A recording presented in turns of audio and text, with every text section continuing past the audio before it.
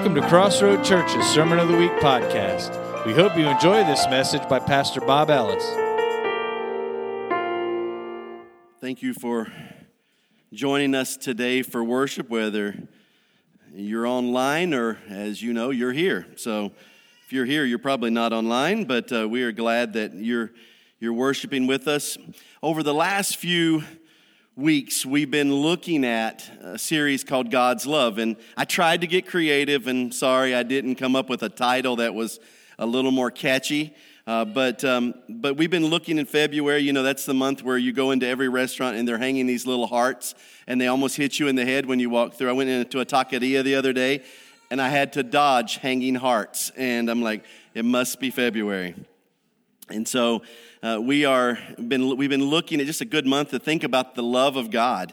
And so I want you to look in your Bibles to John chapter 21. And it's a different passage. I kind of do this, and I try to find things that maybe aren't what you think I would do. And I don't know if sometimes I outthink myself. But there's a passage here that just speaks of God's love in a unique way. And it's a way that I think each of us, every one of us, needs to experience. And just because I can't seem to find where I'm at, there we go. I'm going to start. I've given you just a portion of it in the bulletin. So if you've got that, you're good. But if you've not got that, or you're watching on home and you don't have a bulletin, then you're going to need to open your Bibles, because there's going to be a little bit more that I want you to see in the context of what's happening here. And so Jesus has already appeared to some of his disciples. There's the doubting Thomas story, and Jesus is appearing. But there's one person that really needed to see Jesus, and his name is Peter. And we're going to pick this story up in John chapter 21 and in verse 1. It says, "Later Jesus appeared again to his disciples beside the Sea of Galilee. And this is how it happened. Several of the disciples were there: Simon, Peter, Thomas, nicknamed the twin, Nathanael from Cana in Galilee, the sons of Zebedee." If you remember, they were also called the sons of thunder. Had some temper issues. "And two other disciples. Simon Peter said, 'I'm going fishing.' 'We'll come too,' they all said. And they went out in the boat, and they caught nothing at all that night." Sounds like the fisherman that I am. In verse 4, it says, "At dawn, Jesus was standing on the beach, but the disciples couldn't see who he was. He called out, 'Fellows, have you caught any fish?' And they replied, 'No.' Then he said, 'Throw out your net on the right-hand side of the boat, and you'll get some.' And so they did, and they couldn't haul in the net because there were so many fish in it." Just to pause here for just a moment. If this story sounds familiar to you, it's a very similar story to how Jesus called Peter in the first place. He was speaking along the beach, and the crowds were crowding in on him, and he couldn't quite feel the ability to share. And so he hops into Peter's boat. After he preaches, he tells Peter to go out into the sea, and he's like, "We've been fishing all night, and we haven't caught anything." And this is when Peter is overwhelmed by the presence of Jesus. And in fact, he even says, "I'm a sinner." And so there's this great haul of fish. Well, now we're seeing the same story replicated, but after Jesus' death and resurrection. And anyway, so the stranger, because they didn't know who he was at the time, and said what to do. And then look at verse 7. "Then the disciple Jesus loved said to Peter," so this is John, he's often referred to as the disciple Jesus loved, "It's the Lord." And when Simon Peter heard that it was the Lord, he put on his tunic, for he had stripped for work, jumped into the water, and headed to shore. The others stayed with the boat, pulled the loaded net to the shore, for they were about 100 yards from shore. And when they got there, they found breakfast waiting for them, fish cooking over a charcoal fire, and some bread. "Bring some of the fish you've just caught," Jesus said. And Simon Peter went aboard and dragged the net to shore. There were 153 large fish, and yet the net hadn't torn. Now, I don't know if some people have said this is one of those really cool statistics, like 153. Like, what does it matter? Why didn't he say, "Oh, it was 100 plus"? This is the details that we're seeing in Scripture. Someone felt the need that this was an important part of the story. And it wasn't just some story thrown together. This is the eyewitness account that's passed down from the disciple, the one that was referred to as the one that Jesus loved, though we know he loved each and every one of his disciples. John. It says, now come and have some breakfast, verse 12. And then none of his disciples dared to ask him, who are you? They knew it was the Lord. Now, this is an interesting verse, and we're not even to where I want to go to today. This is interesting because there was some kind of a confusion to, was this Jesus? Is not Jesus? What is the last image that they remember seeing of Jesus? Now, for 3 years, they walked with Jesus, and they knew his image.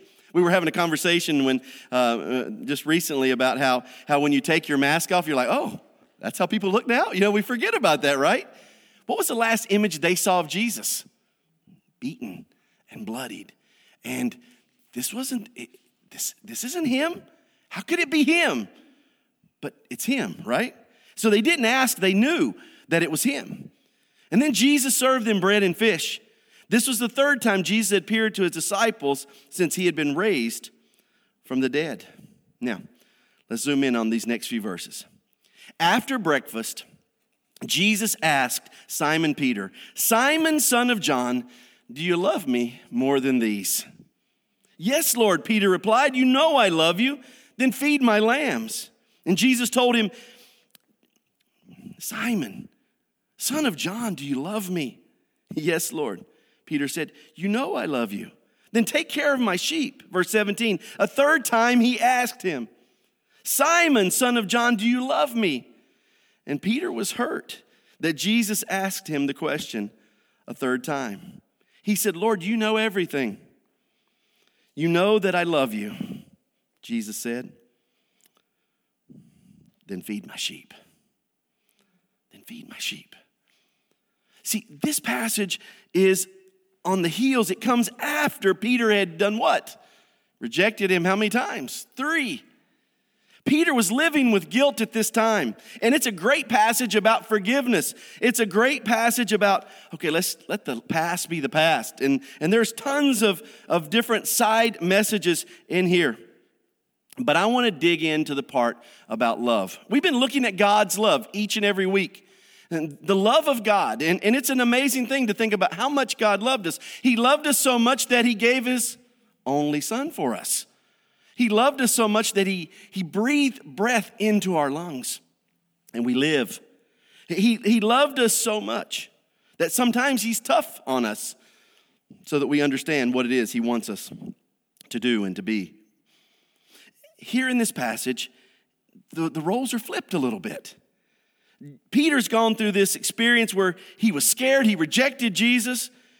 He's gone back to what he was doing before he met Jesus, which, remember, he left everything to follow Jesus. And now he's like, what do I do now? Well, I go back to fishing. That's what I seem to know how to do best. And yet, even on that day, he was struggling to do that. And Jesus appears, and he gives him this amazing opportunity to reestablish the relationship. See, this is the love of God, that God is reaching out and restoring a broken relationship. And it was broken, at least from Peter's side. See, Jesus came for broken people like you and like me. He knew what was in Peter. He knew the substance he was made of. He knew his tendencies to fall into sin, just like he knows our sinful tendencies.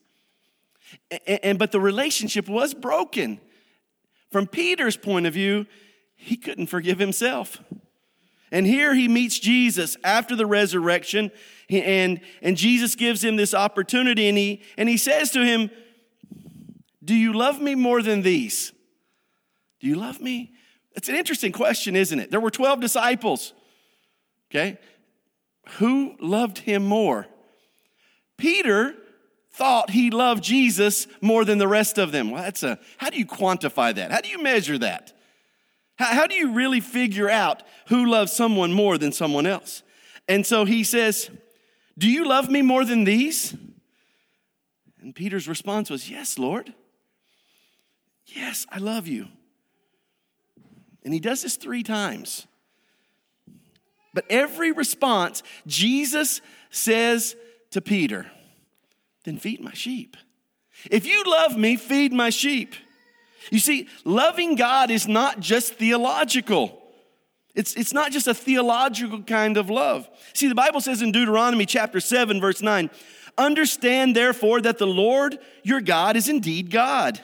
He is the faithful God who keeps his covenant for 1,000 generations and lavishes his unfailing love on those who love him and obey his commands.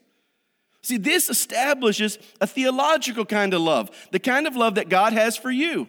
It's this idea that if you will keep his commands and you will follow him faithfully, he will pour out his love on you up to 1,000 generations.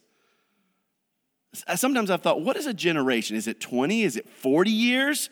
I love these stories where you hear that so-and-so was a carpenter and his son was a carpenter and now the kid's going to be a carpenter. There's like generations. You see this in military families sometimes.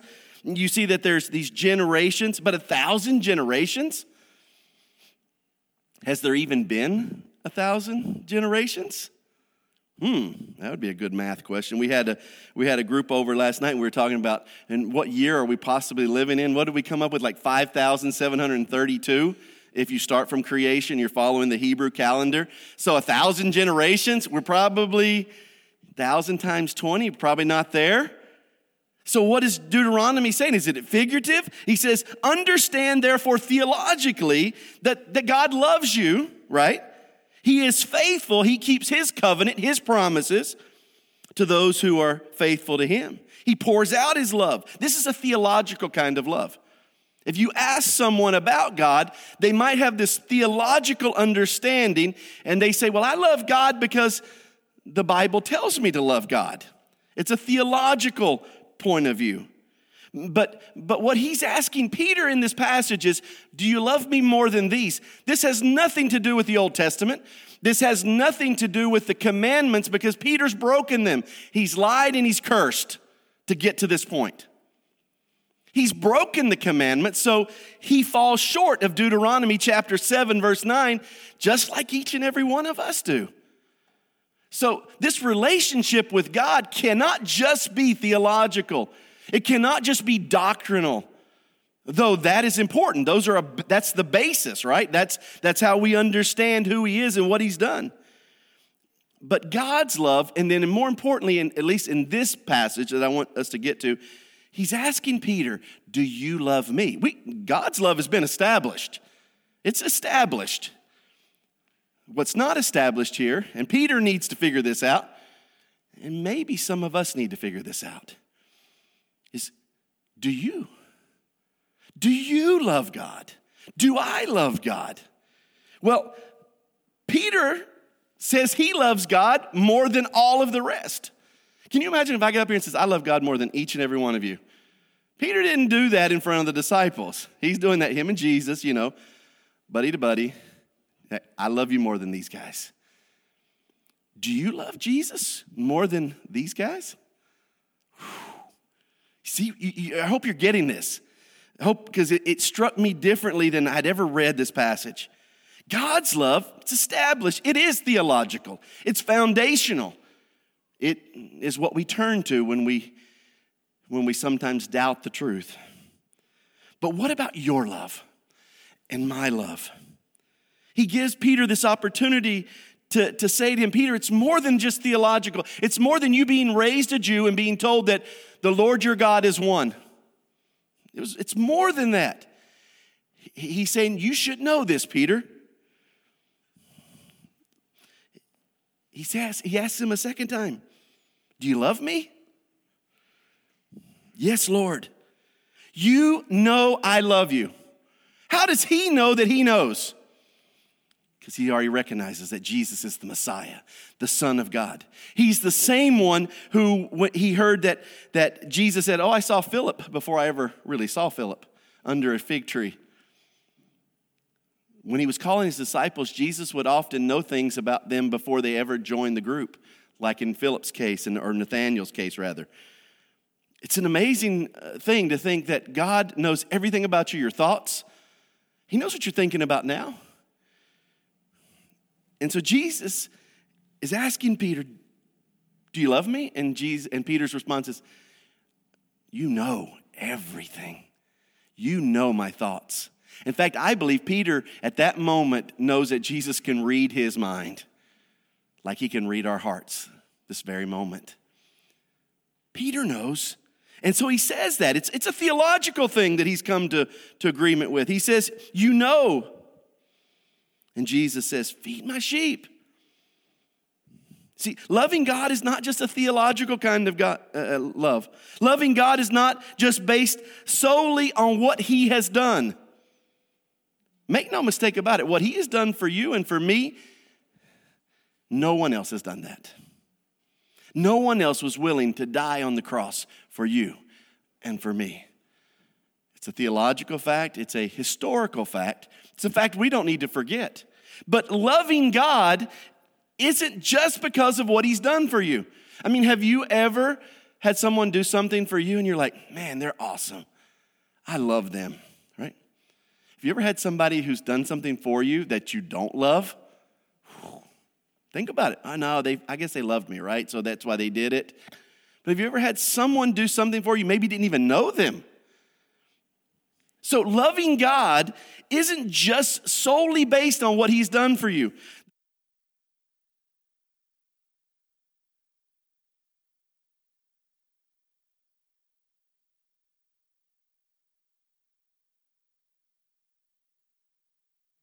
What's God done for you? Has he brought you out of an addiction? Has he brought you out of financial disaster? Has he brought you through an emotional time that you could not have made it without him? Has he done something for you that you're eternally grateful for? Yeah, I think we all could say that, right? But loving God is more than what you're not loving him just because of what he's done for you. Look at this passage. He says to Peter, do you love me? He says, then feed my sheep. Do you love me? Well, then feed my sheep. Well, do you love me? Then feed my sheep. See, this is what Peter had been called to do, was to feed sheep instead of fishing. But he finds himself fishing again because the friendship has been broken. As I was thinking about God's love, and his love is theological, it's historical. He has done certain things for you and I. And because of that, he deserves our love. But that doesn't necessarily push us over the edge to really loving him. He's done that for all of humanity, and not all of humanity loves him back. So when he asks Peter, do you love me more than these? It really comes down to a friendship question. Do you love me more than these? Well, let's just stop for a second. What is friendship? Now, what's a true friend? Think about those friends that I had some good friends in high school. And that was before Facebook. I guess it's still before Facebook because I still don't do Facebook. But anyway, it was before Facebook. So I haven't kept up with those friends. I mean, technology's advanced, and nowadays kids can keep up on Xbox. They can keep up on their phones and Instagram and Snapchat. And oh my goodness, it just drives me crazy. But you can keep up with someone if you want to keep up with someone, and friends keep up with someone. So what constitutes a friendship? Well, we keep up, okay? How about shared stories and experiences? You think Jesus and Peter had some shared stories and some experiences? Yeah. What about when demonic people were healed? Or just, the garden variety deaf or mute or blind, or someone who was paralyzed that Peter got to see. They shared some experiences together. This friendship is what made them bond. Jesus says to Peter, he says, do you love me? He says, you know I do. Why? Because they had a friendship. They became friends. They became friends over this 3.5-year journey.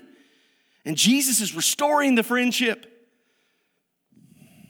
The Bible says in James chapter 2, verse 23, it says, and the scripture was fulfilled that says Abraham believed God. That's theological, right? Or that's experiential. And it says, and it was counted to him as righteousness. And he was called a friend of God. Peter, do you love me more than everybody else in here? I love you, Lord. Why? Because of what you've read and been taught about me as a kid? Or because of what you think I've done for you? Or do you love me because we're friends? I hope you get that. Obligated love, somebody does something for you, you feel like you owe them a favor. They do something good for you, you do something. And so maybe that friendship or that kind of relationship grows giving and taking. It can't just be about what he did for you. It's the relationship. There's a friendship that Jesus wanted to offer to his disciples, and he's offering it back again to Peter. He offered it to Abraham, and Abraham became a friend of God. In John chapter 15, verse 14, Jesus says this, "You are my friends if you do what I command."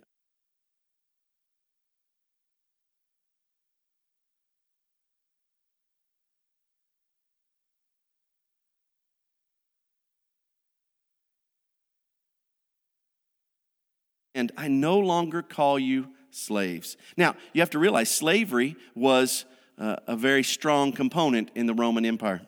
In fact, it was very strong into our culture up to 100 and some years ago. And so this is an analogy they would have understood. They would have known people who were in slavery. In fact, the Israelites were in slavery for 440 years to the Egyptians.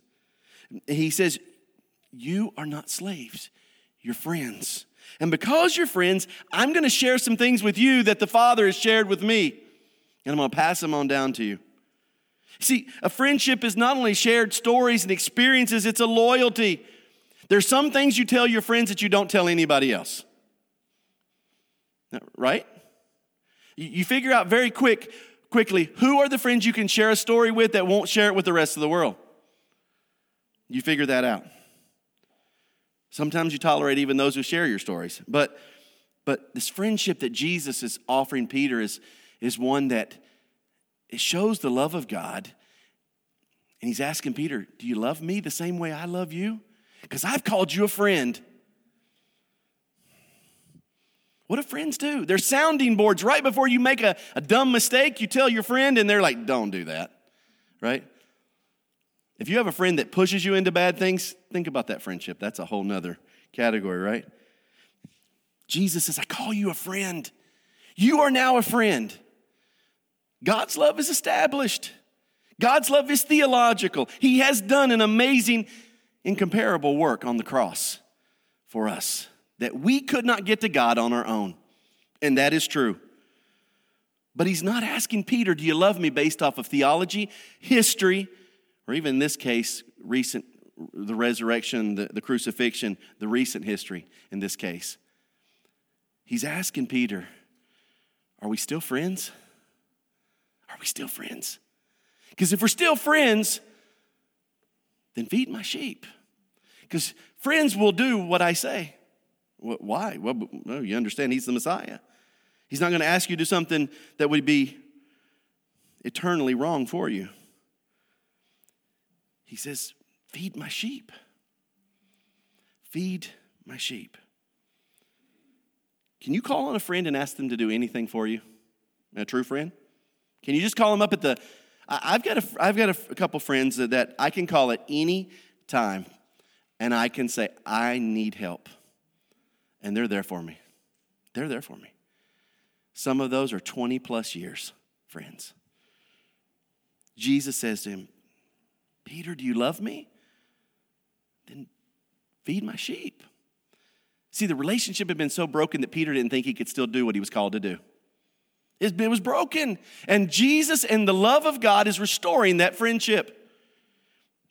I don't want to overwhelm you with a bunch of theological today. Or even a bunch of history, biblical history. I just want to ask you one simple question. Do you love him? Do you love him? Well then, if you love him, and if I love him, we have one job. Really, it's just one job. And you might think, well, Pastor, I think you and Peter kind of line up because, you feed sheep, you teach people. That's kind of your thing. No. God has called each and every one of us to be part of the kingdom. He called disciples, and these disciples did different things. The church grew because the different gifts were administered in the church. We feed sheep different ways. Some's through teaching and preaching, and sometimes it's through serving. He said to Peter, if you love me, Peter, do you really love me? Well, it should be based off of friendship. Then feed my sheep. Let's pray. God, I thank you that you've called us friends. I thank you that we were once enemies to you when we were in the world. But the moment that we have put our faith in you, we became friends. And only friends can ask friends to do certain things. And you've looked at each and every one of us that have become friends of yours. And you've given us this amazing task. We have purpose. We have promise. We have a call, and that call is to serve you and to serve others.